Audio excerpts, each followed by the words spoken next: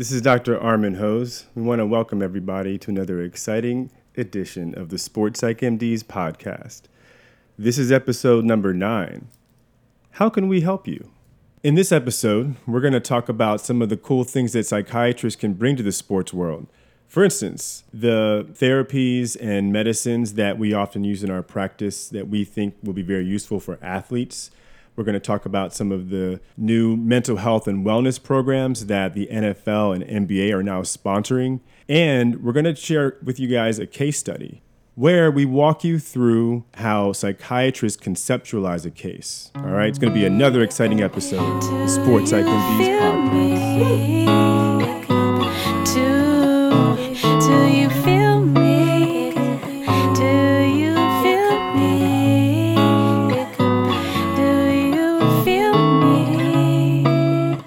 Mic check. 1, 2. Let's go. We're the Sports Psych MDs, and my name's Tori. And I'm Armin. Hopefully you know our names by now, but we'll keep you going. Yeah. Welcome to another episode of the Sports Psych MD podcast. It's great to be here. You look excited. I am, man. I feel good. I feel really good today. Good, feel good. But no, I've had a great summer, man. I actually got to go to Coachella for the first time. Ooh, fancy, that dude. Was wild. It was a wild experience, man. Yikes. And I actually saw Childish out there, and he killed it, man. And just, but the whole experience, man, it's just like, it really is like magic. You're inspired. I was. Well, bring a little bit of that magic to this podcast today. You know I will. So today we're talking about, what are we talking about? We're talking about what we can do as psychiatrists to help the athlete. What have you done for me lately? Yeah. Right? What can we do? What can we do to help? Yeah. So today, briefly, here's the agenda. We're going to talk about these new mental health initiatives that a lot of leagues around the country are bringing to the table. The NFL and the NBA are bringing out some new initiatives, so we'll get into those. Yeah. We're going to talk about specifically what's the role for mental health professionals and what's the role for psychiatrists in professional sports and collegiate sports and all levels of sports. And going through, okay, we can do an assessment, we can do a diagnosis, we can give therapy, we can do medications, and then we'll give a little case presentation at the end as well. We'll spice it up. Yeah, no, we can do all of that for sure. That's what we were trained to do. But I think we can go beyond that, man. You know, I think we can become a part of this movement. I think we can become a part of what I see is a trend that's kind of been flowing now for a few years. You know, we've been talking about it, all these stories that have come out. But, it's this need for a focus, like a dedicated focus. Structure. A dedicated program, absolutely, around mental health and wellness. And not just any program, not just like kind of typical, just sort of like league policy driven kind of program, but something that's really like player driven, where they can do and say what they need to with full privacy and with no concerns that stuff's going to get back to the leadership, the coaching staff, or out to other players even, you know what I mean? Or and definitely not to the press, right? So that confidentiality when it comes absolutely, to but I mean, like strict confidentiality, even confidentiality in terms of, hey, like if you need to kind of like get away from the team altogether to get taken care of, where something's like completely outside the scope of, the league, league in terms of discretion, Yeah, I think you're right. I think in the interim, we know that the stigma's still there. Yeah. And a lot of these players don't want to come forward because of the stigma. They have privacy concerns. They have confidentiality concerns. Yeah, a lot of the leagues are wanting to work with outside therapists and mental health experts that players can go to and not feel judged by their teammates or their coaching staff or their owners. And I think that's a good bridging gap to start with programs like that, where we can assure confidentiality and privacy and HIPAA and all those different things. So I'm glad you brought that up. I'd like to see a stronger effort at a more integrated approach for services where not just therapy. I mean, therapy is, I think, should be the cornerstone of a mental health and wellness program, like a clinical health and wellness program. But I definitely think that there should be direct access to medical treatment. And so, I think it would be essential that a psychiatrist is on staff, at a minimum, a member of the team, if not part of the sports leadership, kind of driving, various initiatives, because of the fact that, medical intervention and, of course, collaboration with other medical doctors on the team, like the orthopedic doctors and internal medicine doctors, the trainers, I think it is important to have the presence of a physician for those types of collaborations. And then, in addition to kind of basic individual therapy and your medical treatment programs, then you would also, I think, have to have group therapy programs, a variety of different group therapies. I think you'd have to have subspecialty therapy. Absolutely. Right? We're going to dig into those deeper. Yeah, we're going to dig into that. And I think you kind of have to have sort of a wellness coaching aspect as well, where it goes beyond just the symptoms and beyond just kind of the present condition, but it kind of is more like future planning and prevention and strategizing how to build our lives and our livelihoods around mental health and wellness. I love the fact of giving them education on the front end to prevent a lot of different things. So to give them the mental coaching and different aspects and have all these resources right off the gate to prevent a lot of hardships and different dysfunctions or disruptions that may come into play if full-blown mental illness develops. Because like we've talked about before, mental illness is a spectrum. Absolutely. Right? Just like physical health is a spectrum. Yeah. It's not just mentally ill and not mentally ill. Right. There's everything in between. And we're here to help everyone. That's right. Anyone That's that falls right. in between that spectrum. So kind of what spectrum again? Or continuum, whatever you prefer. What else is there? No, continuum. It's not a dichotomy, right? This isn't a black and white world, right? And we'll get into that later with CBT. Anyways, you were talking about that model of care, and I love it. I love that. It's like all-inclusive model of care. Psychiatrists, psychologists, social workers, trainers, medical doctors, mental health and wellness, coaching staff, mental coach. Yeah. Working with the players association, working with the leagues, working with the teams. So many different factors. So check this out. The NBA actually, last year, about a year ago, in 2018, they implemented a mental health wellness program that was jointly formed and funded by not only the NBA, but the NBA Players Association. So this is huge. Okay. So this came out in 2018. And the thought behind it was, we're going to allow the players to seek treatment and counseling outside of the framework of their individual teams if they want it. So you know how Armin just talked about that confidentiality, right? That privacy is key? Yeah. They're focusing in on this. And they appointed Dr. William D. Parham, who's a PhD, and he's a professor in counseling program. I think that might be pronounced Parham. Parham. All right. Anyways, he's actually a professor in counseling program and the interim associate dean of the faculty at LMU. That doesn't really matter. More recently, he was chosen to serve as the first director of mental health and wellness for the NBA Players Association. Ah, okay. Isn't that huge? That's or it's the National awesome. Basketball Players Association. I mean, it tells me they're definitely got their heart in the right place. Absolutely. No, that's great. It's interesting. You said that happened a year ago, right? Mm-hmm. Yeah, and it's crazy. I haven't heard anything about this. And I follow the NBA very closely. You know, I look at all the various talk shows. You know, the Bill Simmons pod. Bill Simmons. You Jalen got Jacoby. Skip and Shannon. Oof. Yeah, Undisputed, First Take. The Ringer. And I love them all. And it's crazy. So on those shows, they're definitely starting to talk a lot more about mental health, as you may suspect. And they are all over the NBA journalism landscape, and I haven't heard anything about that. So this news to me, but that's great. That's fascinating. And the thing is, in this article that we found, he has some of the same ambitions as what you just laid out with regards to implementing a structured program within the NBA. And what he wants to do, what Dr. Parham wants to do, is he wants to establish a network of licensed mental health professionals. What he wants to do is mostly psychologists, but also some psychiatrists and social workers, all vetted, all certified, like Armin and I, in each cities where the NBA has a franchise. He also wants to establish a 24-hour hotline that players can access for mental health issues. And he wants to do an educational program or campaign targeting players on mental health issues and resources that are available to them.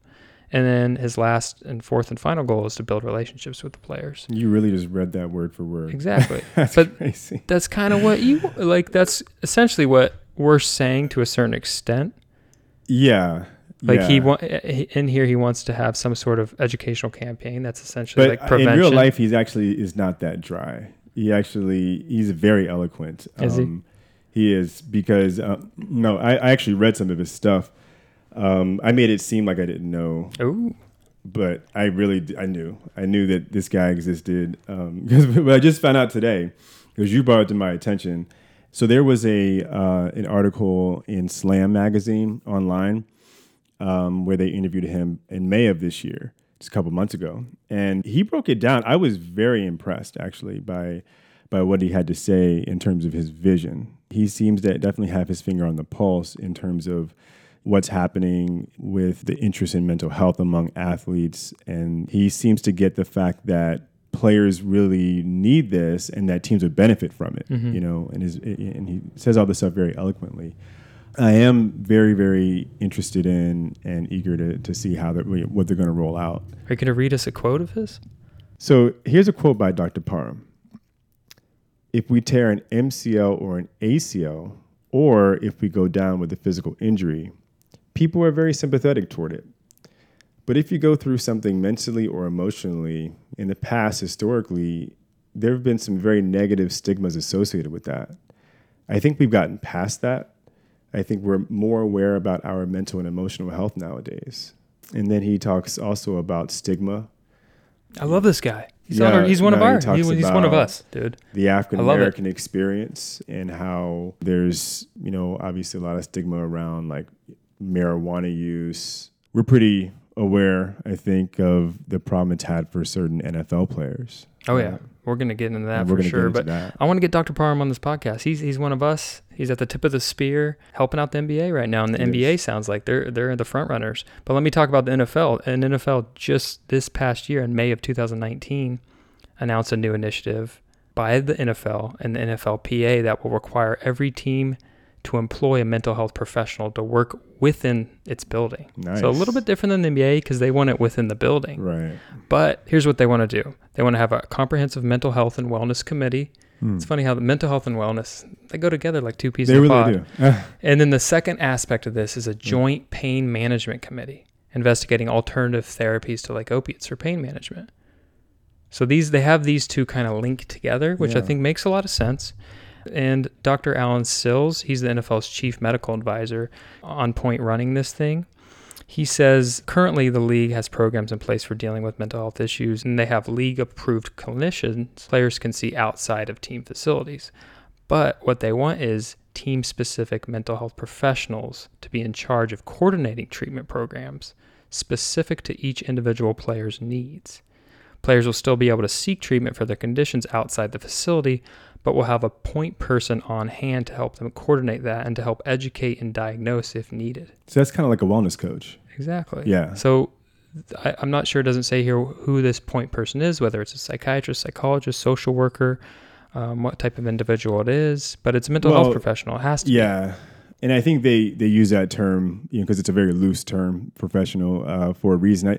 A coordinator position definitely wouldn't be, something for a psychologist or a psychiatrist, but I could imagine someone like a coach, like a wellness coach that could kind of coordinate that level of care. They did mention help educate and diagnose. And yeah, that's exactly what they do. That's a little bit of a higher level. Well, no, the diagnosis, but I think what they're trying to, this actually kind of gets into like other stuff, but I think one of the biggest issues that even just society in general is trying to tackle right now is this whole issue of access, right? Yeah.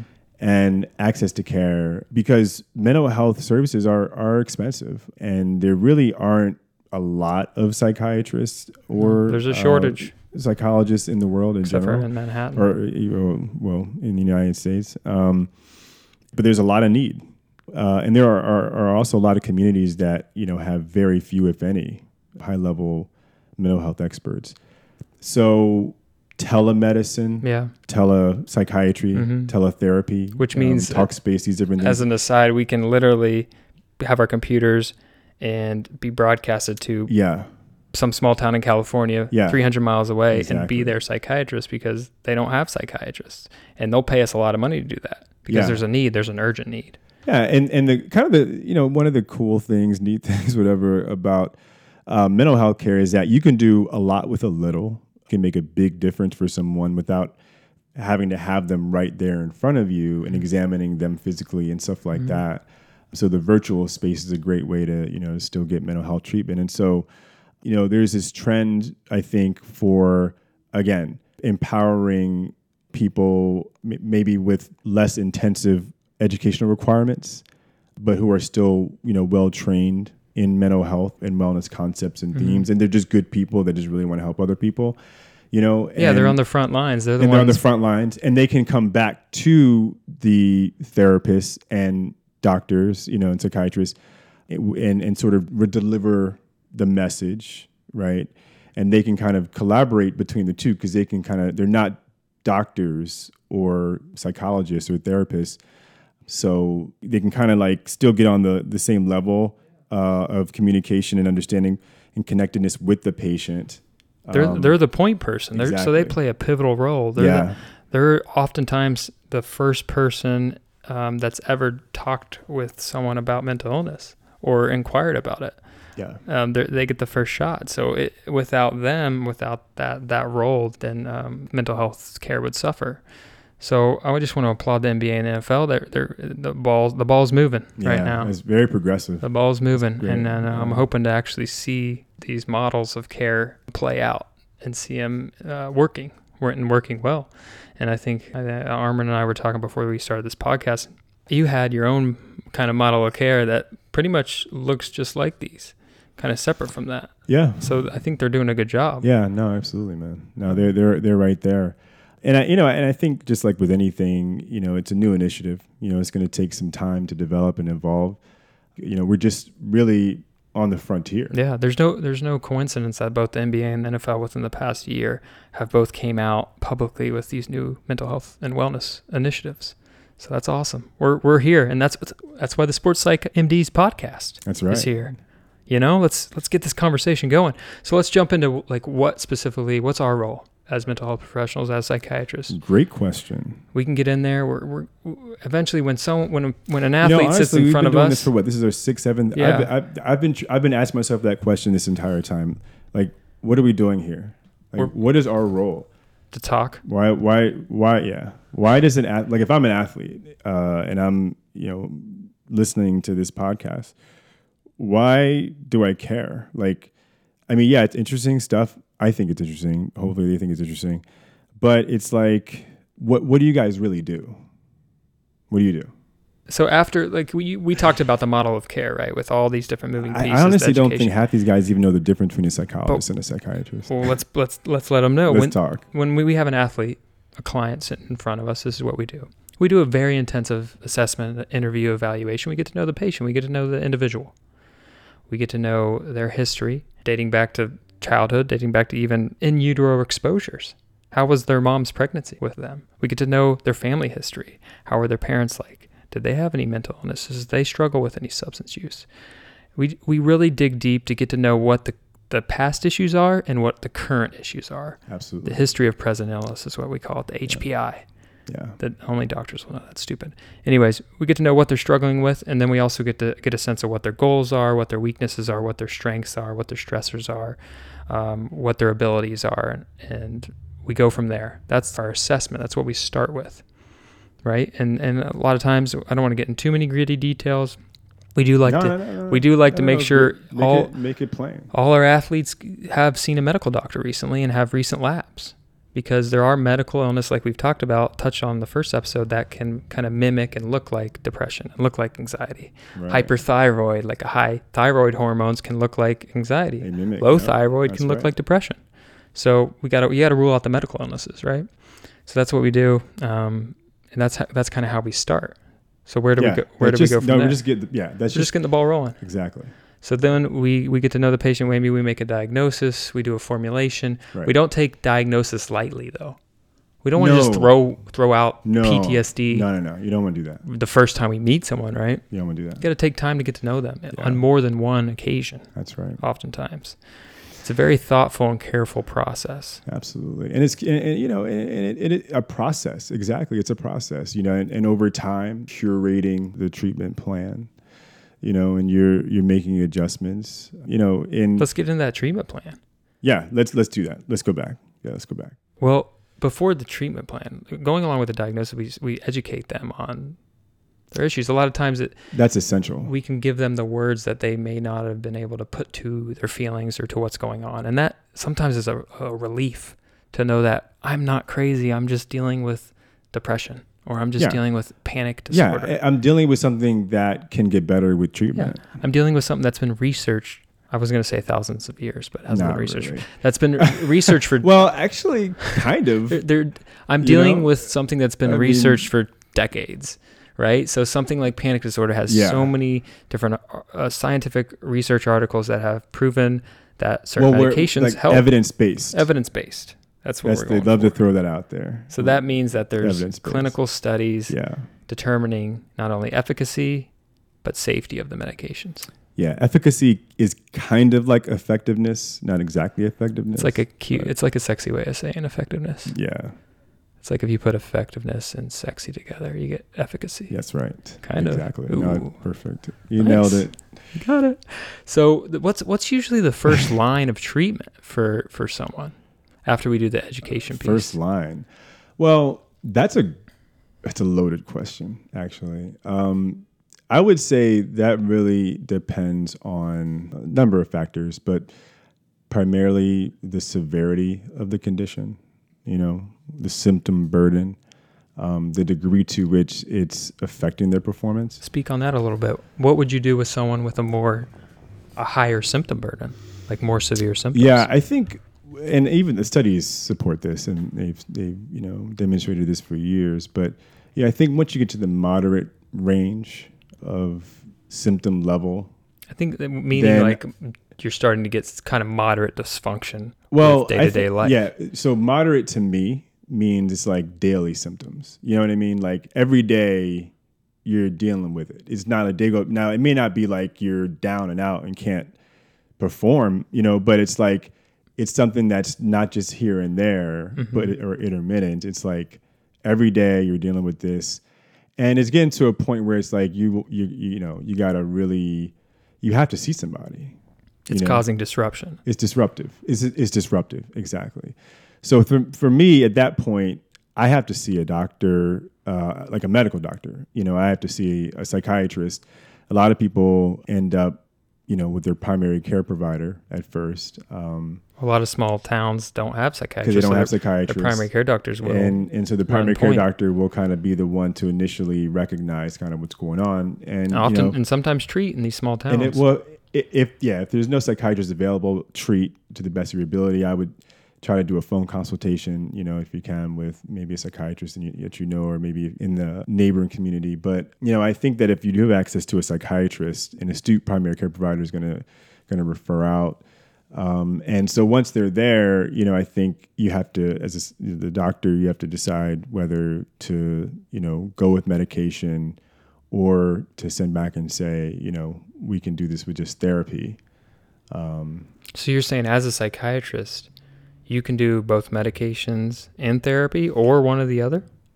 Absolutely both. But it's not quite that simple. I think it's, when you're a medical doctor, there's a lot of different things you have to consider in the equation, because as you mentioned earlier, right, the symptoms may be a result of a medical condition, or they could be the result of drug use, or a variety of different things. And so the first thing to do actually is to rule out those other causes, before you determine, sort of like through a distillation process, before you determine, okay, this is psychiatric. So you go through the whole analysis. You do a differential diagnosis, right, which means you're going to, do a formulation of different ideas, different possibilities.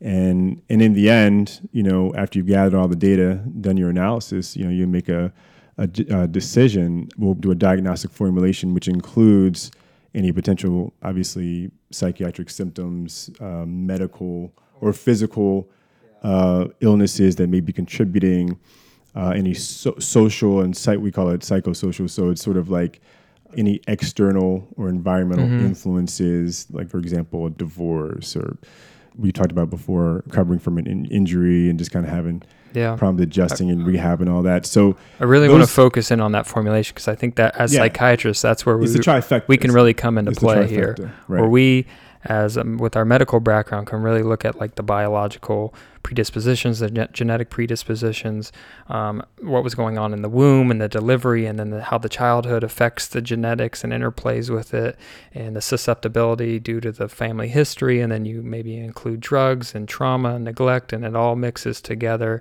and you have mental illness, and you have stressors that can worsen the mental illness, and you have different supportive factors that can help things. So you have to take a look at this giant soup and put it all together. That's right. And the main goal is just to come up with an appropriate treatment plan. You conceptualize the case, and in doing so, you can put a name to it. You can put the athlete, the client at ease, and then here's the treatment plan. Yeah, and it's a all-encompassing, comprehensive plan, right? If you need medicine, we can do medicine. I don't have to send you out somewhere. If you need therapy, we can do therapy as well. That's what I'm saying. So as a psychiatrist, you can do meds, therapy. Well, we can do the analysis necessary to know which is required. Yeah. Oftentimes with psychiatrists, solid therapy it's a lot of time. It's a weekly commitment, 1 hour a week, if not, bi-weekly at a minimum. And that's a lot of time. Psychiatrists don't always have the time, to commit to that, in which case, we may refer to a psychologist or, social worker, therapist. And that's usually because on average, psychiatrists cost a little bit more, and they want psychiatrists to practice at the top of their license, right? That's right. You want to prioritize the time. It's all about time. If we had more time, of course, Psychologists can do diagnosis, evaluation, therapy, but they can't do medications. So that's where any of the medical interventions. The valuability can come in as a psychiatrist. Because there's a lot of medical interventions for psychiatry out there now, like TMS, ECT, deep brain stimulation. DBS. TMS is transcranial magnetic stim. So it's brainwave activation, that. But the studies have FDA approved. The studies have demonstrated it can help with depression. ECT is the second most effective treatment we have, to this date. Even for stuff like bipolar disorders, schizophrenia, I've seen it work for electroconvulsive therapy. Yeah. So anyway, man, getting back on track here, we could get away with this stuff. Therapy. You want to jump in? So we have a lot of different types of therapies out there. I think we should definitely educate the public on what's there. Therapies, I think, kind of big picture, they sort of are almost like two primary camps. One form of therapy is what we call dynamic therapy. Oh, yeah.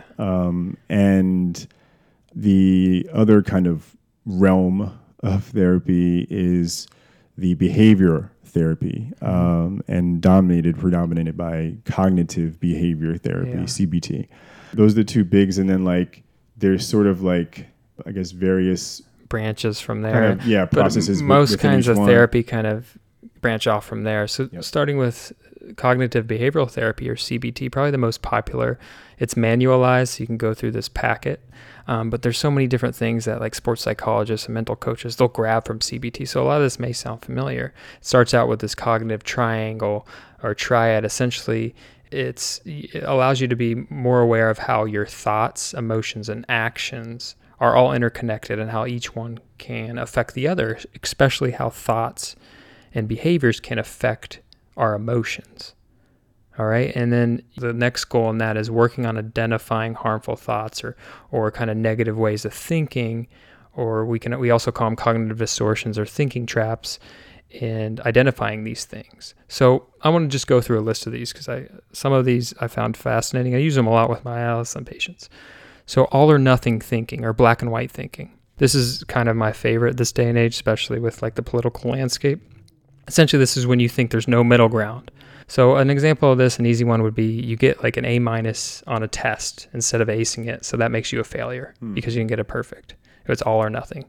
Kind of sports, I think, is unique in this because it sets you up to think this way because of wins and losses, right? It is kind of black and white. Sports are kind of like that. It's built into the competition. There's literally no middle ground.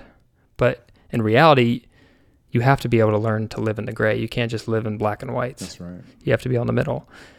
So that's huge. Overgeneralization's another big one. That's essentially when you have a failed performance maybe in one aspect of your life, then all of a sudden you think you're a total failure in everything. So this, for athletes, it would be, I didn't make it to the pros, so I'm not only a failed athlete, I'm a failed person. Or I didn't win a ring, so I'm not an elite player. I think that's a common one nowadays. Yep. Some would agree with that, some wouldn't. But that's an overgeneralization, and it's the cousin to catastrophizing or blowing things out of proportion. I think goalies probably in hockey are good at this. You say a goalie allows an early goal. Then he perseverates on it. He gets in his head, I should have made that save. Next thing you know, 2 more goals get by him, and things have been blown up. Yep. And then another common one, last one I want to talk about is discounting the positive. How many people have a difficulty taking a compliment? Someone like says, "Oh man, really good job today." "Oh, I was just lucky." So, I mean, just as simple as that. We all have these cognitive distortions, but this can lead to negative emotional states. So the end goal is to just develop new ways of thinking and behaving to essentially decrease distress. So you're decreasing distress from anxiety, depression, psychosis. You can do CBT psychosis and allow someone to learn to live with their voices that they hear in their head, and they just don't bother them anymore. So CBT is very not like functional. psychotic voices, not those voices. No, yeah, that's CBT psychosis. Oh wow! Yeah. You're talking about CBT psychosis. Yeah, no, that's no, you're right. That's deep. Do you guys learn about that at Harbor? Oh, I've done it. Dude, that's amazing. Yeah, that stuff. Honestly, man, there's some people. For years, they didn't think there was any. There were therapies that could truly help people with schizophrenia, but that's changing with this CBT psychosis. You got to get in there early. Yeah, exactly. So that's CBT. I wanted Armin. He's a professional in ACT. We're going to throw these acronyms at you. But tell us about listen to this guy. Acceptance and commitment therapy. Yes. Thank you, Captain very Hose. much. Yes, Tori, I really appreciate it. ACT. I learned about ACT when you learned about ACT. We learned about it together. Dr. DeLue. Dr. Charlie DeLue. Circa 2017. The Veterans Hospital in Sepulveda. The mental health clinic there. North Hills. So what I remember taking away from that was that's where Grey's Anatomy was filmed. Isn't that crazy? Yeah. I remember when I learned that, orientation. Yeah, they would shoot it like... This program's going to be so cool. We'd be rotating through and I was like, we're going to be getting clinics. to see, McDreamy. actors and McDreamy and McSteamy and all these people running around. But unfortunately, they never showed up. They asked me to kind of have this pretty serious role. I declined it, though. It turns out that they had already, I think, gone off the air, right? Yeah. That's how we started. No? They were filming, dude. I saw them there. That special bridge. You saw them? Yeah, they filmed. I would see them all the time. No, I wouldn't actually see them that much, but they were still filming. Wow. Guaranteed. That's crazy. Okay. Anyway, so what he talked about was that there's this therapy that I think is probably really good for folks that kind of have a problem with holding on to stuff, people who tend to hold on to thoughts. They can't let things go. Like we call it ruminations. Oh yeah, that's so common. Or people that, kind of, can't let go of certain, emotions. They get really attached to certain emotions. Are you talking like people that continue to make the same mistakes over and over again? Anxiety is often, it's a kind of a force kind of weighing on us. But this therapy is intended at least to help us learn how to let go and to let go by accepting. Oh. At the end, the patients learn, people learn, the players, the athletes, They learn, rather than trying to avoid it or pretend like it's not there, right? You accept that feeling and you move on in spite of that feeling. Yeah. Move forward. I love it. Move forward. So you essentially, you have this anxiety, you have this part of you that's stuck. And instead of kind of isolating it and putting it off to the side, because if you do that, it's going to grow its own personality and your anxiety is going to be stronger than it ever was. Life of its own, absolutely. You have to incorporate into your sense of self, into who you are. And then that's when you can move forward. That's right. And essentially, no, you still have anxiety, but your functioning is much better and much improved. Yeah, I mean, because it's all about performance. Yes. And it's all about trying to remove those barriers to performance. Ooh, yeah. All right, so last detailed therapy we want to talk about is DBT, dialectical behavioral therapy. Oh, yeah. So this one has 4 components. Mindfulness, which is the ability to accept and be present in the current moment. Sound familiar? It's about achieving a higher state of consciousness. Anyone that's had like a mental coach or a sports psychologist or a sports therapist has talked about being in the present moment and having that mindfulness when you're on the basketball court or the football field. Yep. So that's a tenet. Distress tolerance is the next. So this is obviously what it sounds like, increased ability to tolerate negative emotions rather than escaping them. That's important. So a lot of times someone with anxiety will avoid the triggers to their anxiety. So let's talk about public speaking. You know how you get good at public speaking? Public speaking. Practice. That's right. When you do something over and over again, practice makes perfect. The anxiety goes away. It's called extinction. That's one of the therapies you can do exposure therapy and all these different things for anxiety. But so that leads us into being able to tolerate negative emotions and be in that moment. Mindfulness, distress tolerance. That leads us into emotional regulation, which is the third tenet. So essentially, we'll just give you strategies to manage and change intense emotions that are causing problems. And then that includes like simple relaxation techniques, grounding, deep breathing.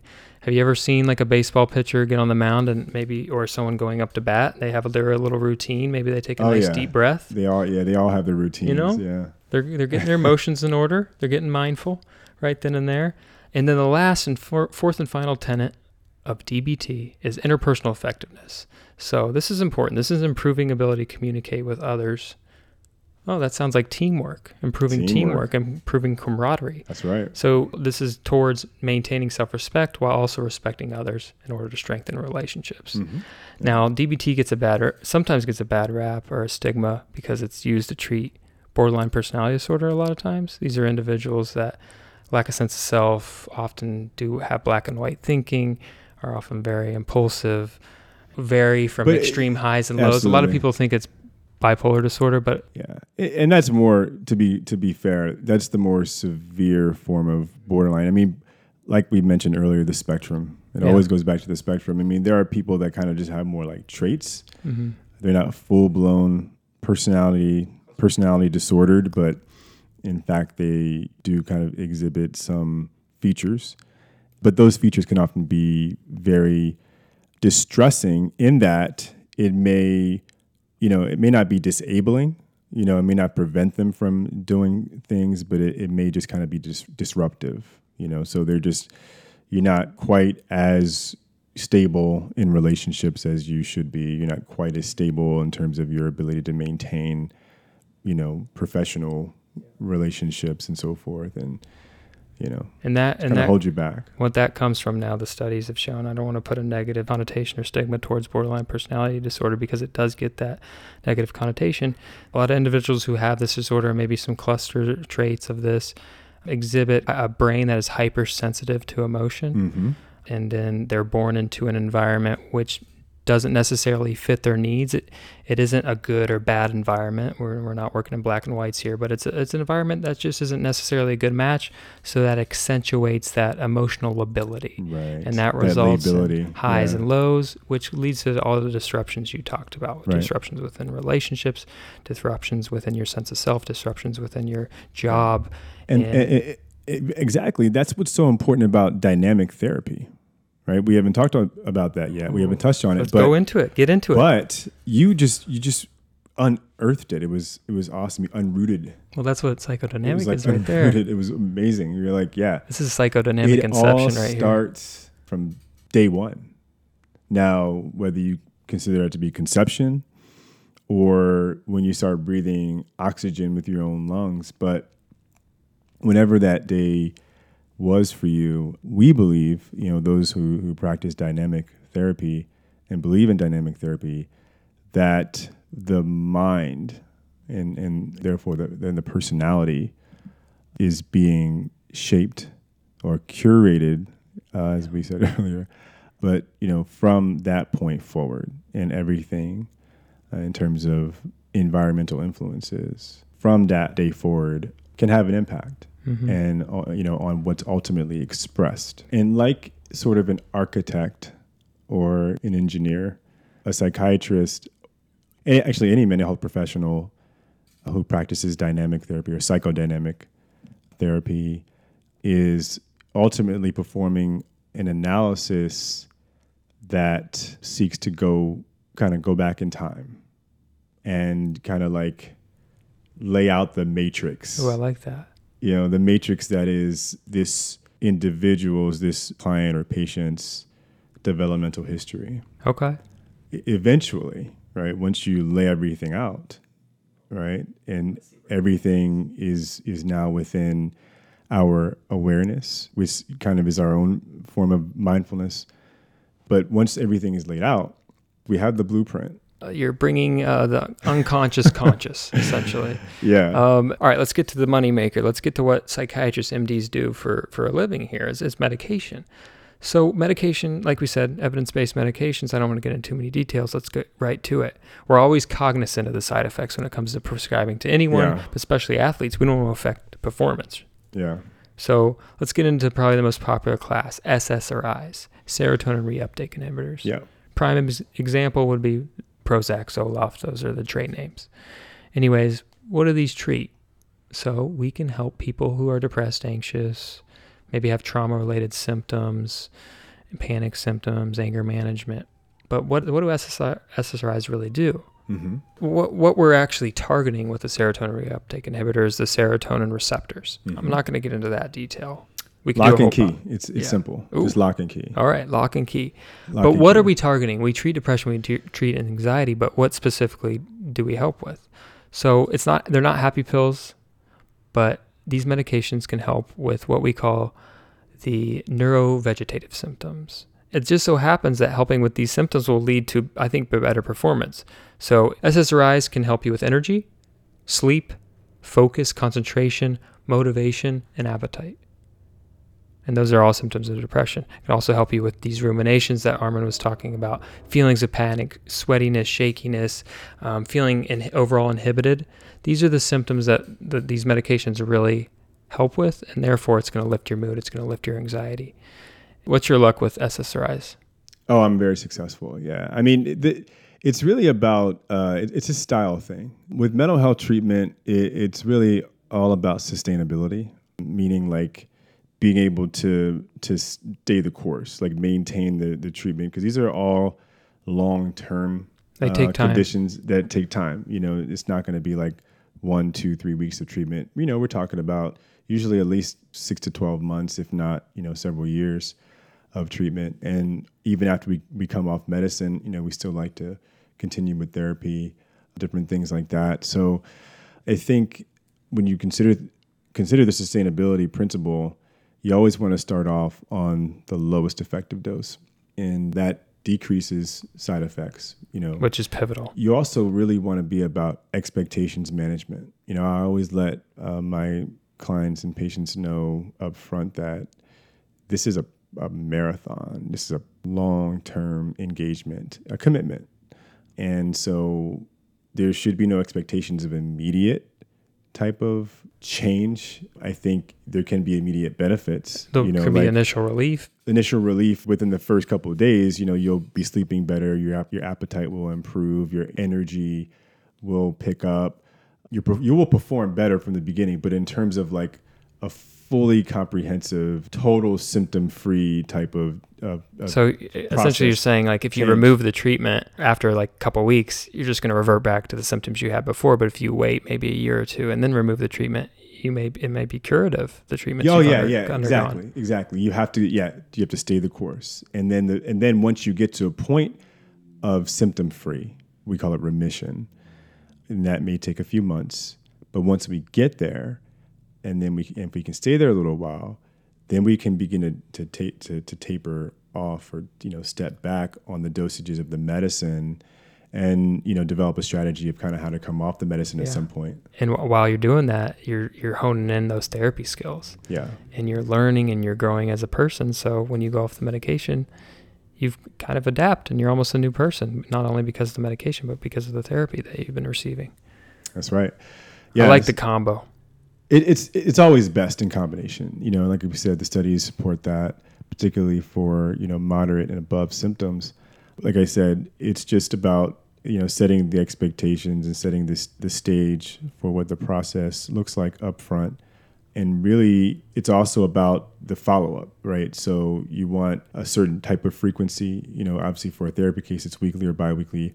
If you're only doing medicine, it shouldn't be like every 3-4 months. That's ridiculous. It should be probably monthly. You probably want to start out even more starting out week, exactly. daily. From the initial part, you may even want daily check-ins if necessary. But yeah, I like SSRIs because of the sustainability. They're well tolerated, and it's interesting, man. Part of the stigma of mental illness, and is this sort of what I think is a very archaic way of thinking that I've seen across society. I mean, even including other fields of medicine. Okay. That psychiatric medicines could be very harmful and are super toxic, and people are going to be walking around like zombies. I still hear this stuff, and listen, we get it. I totally get it. Psychiatry has this legacy. There's this museum near downtown LA. Don't give it props. Yeah, I'm not even going to say the names. Don't give it any shine. It does, I think, play a role in promoting and propagating these myths that I think were largely formulated, back in the kind of early stages of psychiatry, 40s, 50s, 60s, during a time we were still trying to figure it out, and where some of the medicines, did cause like people to, we call hypersalivate, drooling, or does make people kind of feel stiff. Very rarely have the medicines ever been actually life-threatening, but people look weird, or they have like these problems where their kind of mouths twitch, their lips kind of quiver. Tardive dyskinesia. Right. And so people don't look great. Well, people don't like old medicines. They don't like ECT either. And they were never really super life-threatening. I mean, there's a couple of conditions that can, if you go into super high doses, that can be harmful. But nowadays we never get to those doses. So what we're saying is, like, nowadays, actually, we have this whole new generation of psychiatric medicines for mental health treatment, for depression, anxiety, even psychosis and so forth, bipolar, even addiction, that are very, very well studied with these like multi-million-dollar, if not billion-dollar clinical trials, FDA approved, and they're making people better, safe and effective by the droves. And they're safe. Like, they're not even throwing you off your game in terms of making you sleepy anymore. I mean, like, Wellbutrin is one medicine that, actually it's something you take in the morning, gives you a boost, gives you, put some pep in your step to get your day started. Bupropion. Yeah, exactly. That's the generic name. So we got some cool names for these medicines. But no, I mean, it's really about, to me, when you're talking about medical treatment and its true value, it's about restoring function. I think therapy is great for, sort of like over a period of time, once you start to integrate, these different concepts. I think it can be very helpful in terms of, lifestyle change and so forth, and just personal growth. But I think in terms of just like in an I shouldn't say immediate, but in kind of in short order, restoring function, kind of getting you back while during the process of therapy is playing out, it's all about a good trial of medicine. So that's SSRIs. We're also going to talk briefly about stimulants. That's another one. We prescribe the Adderalls, the Ritalins, the methylphenidates, the Concertas, the Vyvances. Extremely effective medications to treat ADHD, especially in young kids. Yeah, chronic fatigue. Yeah, and here's the symptoms that it helps with in someone with ADHD. It can help you focus, concentrate, relax, and lock in. Yep. So wouldn't that be helpful if you had that and you're a gymnast or you're a professional football player? To have, if you have ADHD or you can't focus on the plays, you can't even concentrate on going over your steps or doing your routine right, or listening to the coaches on the sidelines because you have ADHD and you're hyperactive and maybe you're impulsive and you're making a lot of mistakes or you're doing risky behaviors. You're just not quite fitting in. People are annoyed with you. Wouldn't you like to take something that works right away when you take it to help you sit still, focus, concentrate, relax, and lock in? Why not? That's stimulants. So, yeah, didn't Simone Biles have to? We talked about in the inaugural episode. Yeah. She came out and she talked all about it, and she's helping decrease the stigma. She is. Yeah. Right on, Simone. We're repping her on our Instagram page. Check it out. Yeah, definitely. At Sports Psych MDs. No doubt. That's like all our handles. So we don't want to talk too much in detail, but we use stuff like for the bipolar, schizophrenia, impulse control disorders, mood stabilizers, antipsychotics can be used. We kind of hold off on these a little bit. These are the big guns. Bit. No, just a little bit. Because mood stabilizers, I think, actually, we can talk about those. Yeah. Because here's what mood stabilizers can do. They can boost the performance of the antidepressant. Oh, yeah. So they can work synergistically together. They're synergistic, yeah. So many different options.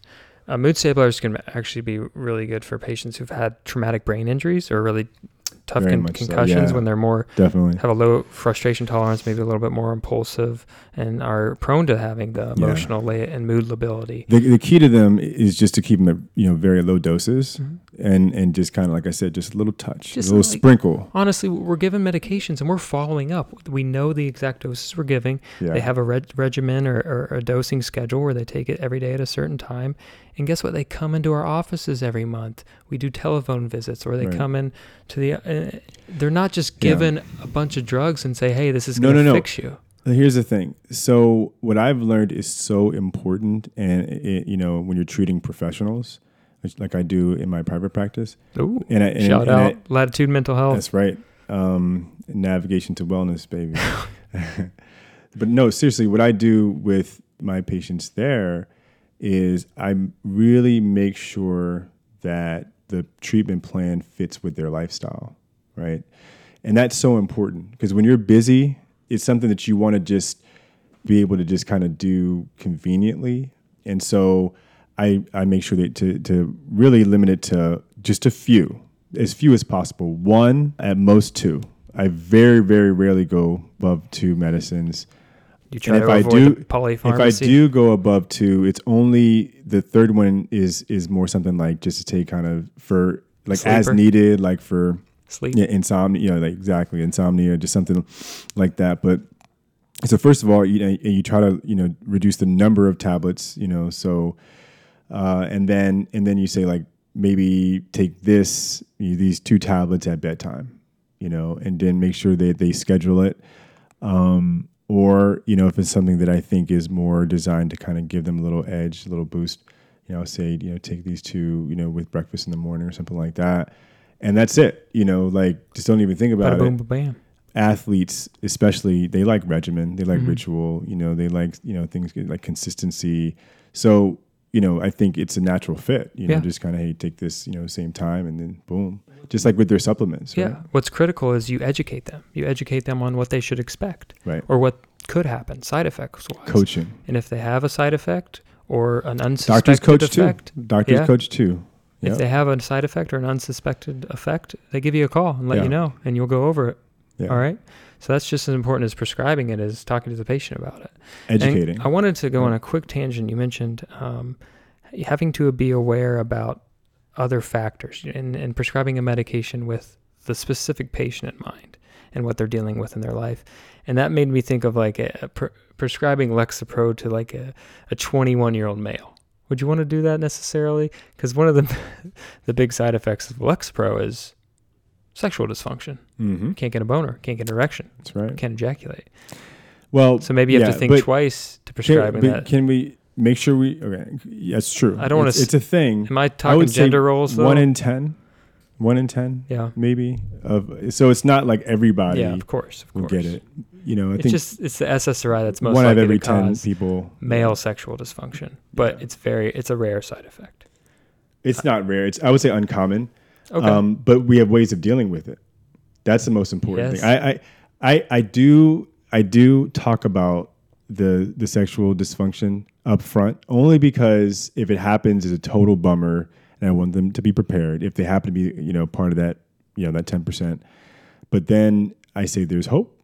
If this thing works for you, we want to stay on it. This antidepressant, this SSRI or whatever it is, and so let's just again add a boost. Are you saying we're adding a second medication to treat a side effect of a medication? Exactly. But at a low dose of it, again, just like with the mood stabilizers, a touch of like a Wellbutrin or a Buspar, a couple of examples, that Buspar, they just kind of take off the edge, I guess, but the balance of... it hits those neurotransmitters, right? Exactly. The balance of electrochemical shifting that's going on in those, very delicate neural circuits. You can educate them on a drug holiday. All right, you're going to bone on Saturday, don't take your medication that day. Right, yeah. It creates the right balance to eliminate, basically give you the good without the bad. Are you trying to say Wellbutrin without the bitter? Wellbutrin is like Thug's Passion? Maybe throw a little Viagra in there. Okay, who knows? Yeah. What Now could you're pop off? speaking Or there's like even newer ones language. now, like Cialis and all this stuff. But so yeah, I mean, we have ways of dealing with that, and it just gets better. It gets better and better. We feel that with keeping maintaining a relationship over time, we're going to be kind of building and developing the process. At some point, we're going to get to the ideal treatment plan with dosage and frequency and time of day to where you're not even thinking about it. And then we're going to, doing so well in therapy. And it's going to be a very life-changing experience. Well, real talk, though, medication-wise, it's all about just weighing the benefits and the risks. Okay. Or the benefits and the side effects, or benefits and risks. Yeah. You just weigh those. And if the benefits farly outweigh the risks or the side effects that you're having, the pros are going to outweigh the cons, and you're going to continue on the medication. And if somehow the cons outweigh the pros, stop the medication. That's right.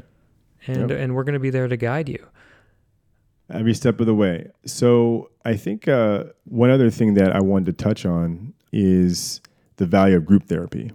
Group therapy is, I think, kind of like the unsung hero of mental health care. There are certain forms of group therapy. One in particular that comes to mind, which is 12-step facilitation, that has just been totally life-changing for many, many people, even far beyond what medicine and traditional individual therapy has ever been able to accomplish. To get even more specific, I'm like talking about like AA, like Alcoholics Anonymous. And now there's NA, Narcotics Anonymous, and some other similar There's Marijuana groups. Anonymous. Right. Everybody in LA could probably use that. But it's one of these things, these rare things in life where it's like whatever you may see on the surface in terms of, it kind of looks very simple. Oh, 12 steps. Okay, you do the 12 steps. No, dude, you have no idea. Like, it is very, very, very powerful. It's a powerful experience.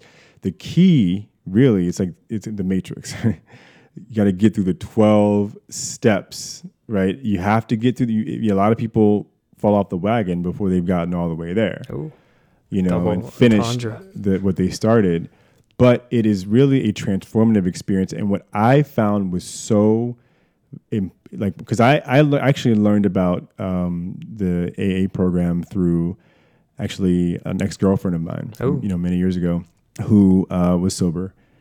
And it was the first time I'd ever been with someone who had that kind of, that background. And I wanted to learn more about it, so I went with her to a couple of meetings. And man, I really underestimated it. And this is when I was right on the, cusp of me going into psychiatry. And the thing that I took away from it that was the most powerful was the spiritual component. And I realized when I kind of learned a little bit more what the 12 steps are about, it kind of reminded me of things that I learned growing up in church in terms of, how to transform yourself from, like I said, a spiritual standpoint, right? Where it's all about forgiving yourself, self-compassion and loving yourself, where it's all about connectedness and togetherness with others, where it's all about finding something deeper inside of you.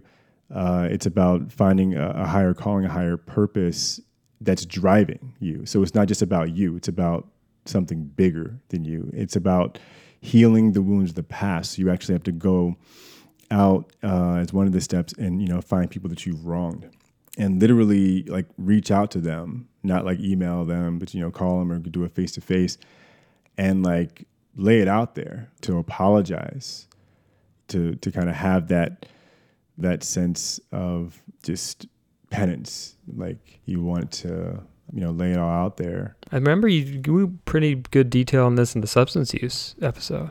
I know we did that a while back. No, we did.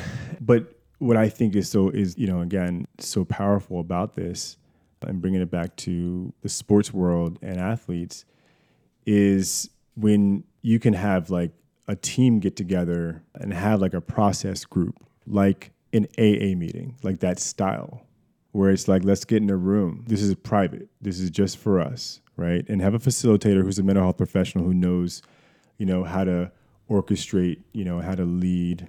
Like a players only meeting? But it's a place, but with a mental health professional, who knows how to lead the team dynamics and how to actually get something out of the process of the group dynamics. I like the potential of that. Where it's hey, let's hash this out.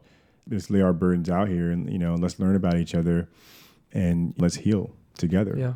Let's connect. Let's build a relationship. Yeah. So we have each other's backs. Absolutely. You have to. And you have to know as a team, when you're going to battle. I hear these guys in these interviews and I was in the military, so, and I've do you take any offense to that? I was in combat. Yeah. Not on the front lines, but I was out there doing my thing. Do you, as a veteran, do you take offense to when they say we're going to battle? This is war? No, not at all. Okay. No, I totally get it. No, it's the same feeling, because you're putting your life on the line, your body on the line, Absolutely. When you go out there, and you're training every day, I know what blood, that's sweat, and tears go into it. And you're representing more than just yourself. Something bigger, higher calling, something very powerful. And so you have to be together. That's what I remember. Some of the hardest times in my life were also some of the most, well, obviously most memorable, but just the most exciting, where I learned a lot about myself. And those moments were really in basic training, boot camp, in the trenches, where, somebody gives you a helping hand, where you pick someone else up. And that's what athletes are dealing with every day, especially in these games, in these competitive atmospheres. I have the utmost respect for it, man. It is like going to battle. All right. You said it, man. I like that. I like that. Yeah. So I love that model. I think group therapy could be definitely helpful, and all these medications. Let's just wrap this up with a quick example of what this may look like. A case study? Yeah, sure. Cool. Let's do it. So we have this, what do you say? What do you say? 23-year-old male? Got it. So this guy, he failed several drug tests in college. He was actually kicked out for continuing to fail, kind of missing out on meetings. But he was such a talent. He was drafted anyways. Maybe supplemental draft, maybe a late 6th rounder. Okay. But maybe he has a few good games. Maybe he has one good season. But then you continue to hear rumblings. He fails more and more drug tests. Eventually, maybe he gets a suspension. Wow. Okay. All right. So this kid has a problem. And let's say for whatever reason, he didn't make it in front of a psychiatrist up until now. So now we see him, we do that assessment. We notice he's irritable, he's anxious, he's impulsive, quick to anger. Seems like he's always on guard. He's aggressive. He has low frustration tolerance and maybe poor anger management. And we find out a little bit more. His childhood is consistent with neglect. domestic violence. Maybe he came from a single parent home, low income, and he started using marijuana at a young age. That's a lot of hits. Wow. And then we find out maybe there's a family history of a mood disorder, of depression and bipolar, and there's a family history of substance use. So we kind of gather in all that information in our assessment. That's going to be extremely important for not only our diagnosis but our plan. So maybe we diagnose them with a depressive disorder, anxiety disorder, PTSD, cannabis use disorder. This is on the differential because we're not making any specific diagnosis right away. Okay. Then we go into that conceptualization, like you're hinting at. The formulation, diagnostic formulation. You want to talk about the formulation? Yeah, why don't we? So in this case, you got to think about a few different things, actually. We talked about this before. PTSD is one of those kind of like catch-all. It's one of the great mimickers, right? It can be so many different things. Oh, yeah. It can masquerade as anxiety or masquerade. depression. That was the word I was looking for. Yeah. Masquerade. I love masquerade parties, dude. Great word. I just want to dance right now.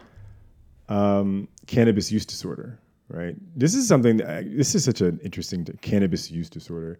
We only say it because it's in the DSM-5, but it's basically just being addicted to smoking weed. At the end of the day, why it's in the differential is you have to take it into account. Cannabis definitely can affect your motivation, your depression, your anxiety, and your PTSD. So when you come up with all this, you have to articulate it in a manner that's easily digestible to the client or the athlete or the patient. So actually, can I say something? Yeah. That wasn't exactly a diagnostic formulation. Well, that was more of a differential, just for the record. I was going to go into a clinical formulation. Now let's go into the real diagnostic formulation. You want me to get in there? Go ahead. All right. So it's about a connection. And the beginning of the connection is your biology, your genetics. So when you're looking at this patient, you have someone who has a family history positive for a mood disorder and substance use. So right then and there, this person is genetically predispositioned to a mood disorder and addiction. And then you throw in environmental stressors into that individual. So you have that genetic predisposition, then you face these stressors of neglect and domestic violence, and that brings out the illness, that brings out the depression, that brings out the anxiety. And what can that lead to? That can lead to you maybe self-medicating with marijuana because you want to use marijuana to calm down those anxious thoughts, to relax a little bit. And guess what? That can further cause issues with anxiety and irritability, and also can further change your brain a little bit to make you more susceptible and kind of get you on the hamster wheel of wanting to use more and more marijuana. That's right. Any domestic violence, neglect, and trauma can cause brain changes to the amygdala and the hippocampus, which are parts of the brain that control like response to threat. And the matrix. You can be, and you become hyper responsive. And then from all this, you get subsequent dysfunction. And then when that dysfunction arises, that's when you have mental illness. That's when you have a major depressive disorder or a generalized anxiety disorder or post-traumatic stress disorder. We're not throwing out all these diagnoses for this one individual. So where do you go from there? You go into treatment. Like Armin talked about, how would you start treating this patient? I would start an SSRI. Like a Zoloft? Maybe. I think in this case, Zoloft would probably be the best choice, although there are many different options. But I think Zoloft would be the best choice just because it has the best evidence to support its use for those with PTSD. And I do think there's a component there, given sort of the developmental history and all of that. And so I would start off with Zoloft.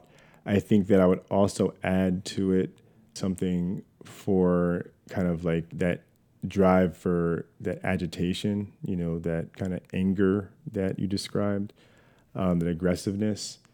So I would prescribe an as-needed medicine that he could take in conjunction with Zoloft. Oh man! To reduce some of that drive. Look at you when he needs it. So that's the adult psychiatrist. Like gabapentin is one of my go-tos. Oh, that's like my good old VA days. Now as a child psychiatrist, I'm a little bit more hesitant before I go to medications. Yeah, but I would start there, and I think what I would do is I would recommend both individual psychotherapy, probably starting with CBT, right? It's always a good place to start. And but CBT more for just general behavior management with respect to coping with stress? Yeah, I think you can immediately try to identify a alternative coping mechanism to marijuana use. So you want to shape his awareness of his thoughts and his ability to sort of regulate his emotions by being more mindful of his thoughts. CBT is a good way of doing that. I would also throw in another type of therapy program, more like a group environment, where there's motivational interviewing and also probably 12-step facilitation. Yeah, I'm definitely getting into it. I'm focusing on that marijuana. And where there's other people who have addiction that he can, sort of learn their story, connect with them, recognize that it's more than just him, that there's many people that struggle. He's not alone, but that through connecting, through understanding, and getting more in touch with his spirituality, that can really, overcome and overwhelm this disease. Yeah. So I want to give you an analogy real quick with regards to marijuana. Imagine floating in the middle of the ocean, and a log comes by, and you hold on to that log. That log's marijuana, and the ocean's your anxiety. So the marijuana is keeping you afloat, preventing you from drowning in your own anxiety. The psychiatrists are coming along in a speedboat. Where's the catch is the log's so big it doesn't fit on the boat. So would you rather continue floating on the log to avoid drowning in your anxiety? Or are you going to hop on the boat with the psychiatrist, take your medications, go to therapy, and we'll boat on to the beach? Wow. And we'll have a couple margs. Merrily. You like that? You like that, huh? You're going to use that. I love it. So there's so many different options here, and I like your style. I would have a little bit of a different style. Definitely therapy and medications and targeting the marijuana use is definitely something we'd go to. Yep. Maybe if you were to uncover a trauma, you do trauma-focused CBT to really unpack and recreate maybe a more hopeful narrative around the childhood trauma. And then, so we kind of wrap it up, and you just want to guide. You're the patient's guide, essentially. It sounds cheesy. You're the guide. You're going to provide them the tools, whether that's therapy and medications for them to get better. For that navigation to wellness. Latitude Mental Health. We'll give them one more shout out. All right, just guys. One more. I appreciate you tuning in, and Armin, thank you, man. That was a good conversation. Hey, for sure it was. Hey, let's end the stigma. Let's continue the conversation.